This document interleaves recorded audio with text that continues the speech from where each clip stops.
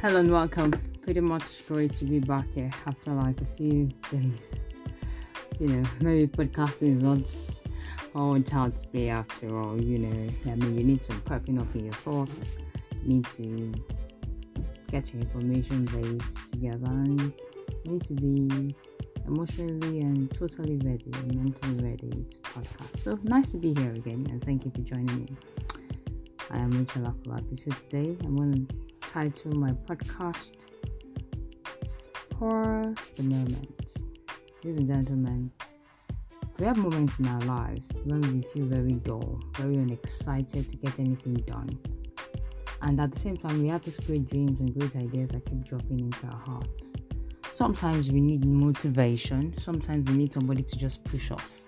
But at other times, we may not even find anyone to push us, not any pop-up on our phone or any motivational talk or something.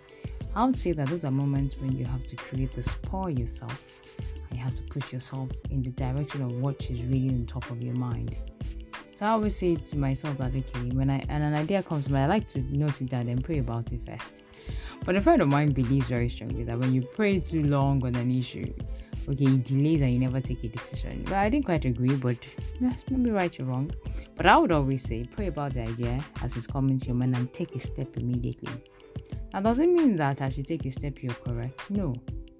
Someone may be holding you back, but take a step. If you have to send a text to someone, send a text to someone. This is what I'm thinking about. What do you think? Especially on the idea that comes to your mind. If it's an idea that requires you to register a business, put a name together. Just start dropping your thoughts. You can use a draft on your Gmail account, so that it's there and put a date to it.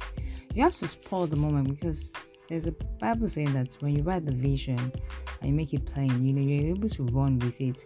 So when you drop the thoughts on your phone, you write it out, you scribble it out, and scribble it down somehow, you're pushed to go like, oh, good idea. When you go back to it again, it will gear you up to get started. I'll just say take a step on the great ideas that come to your mind.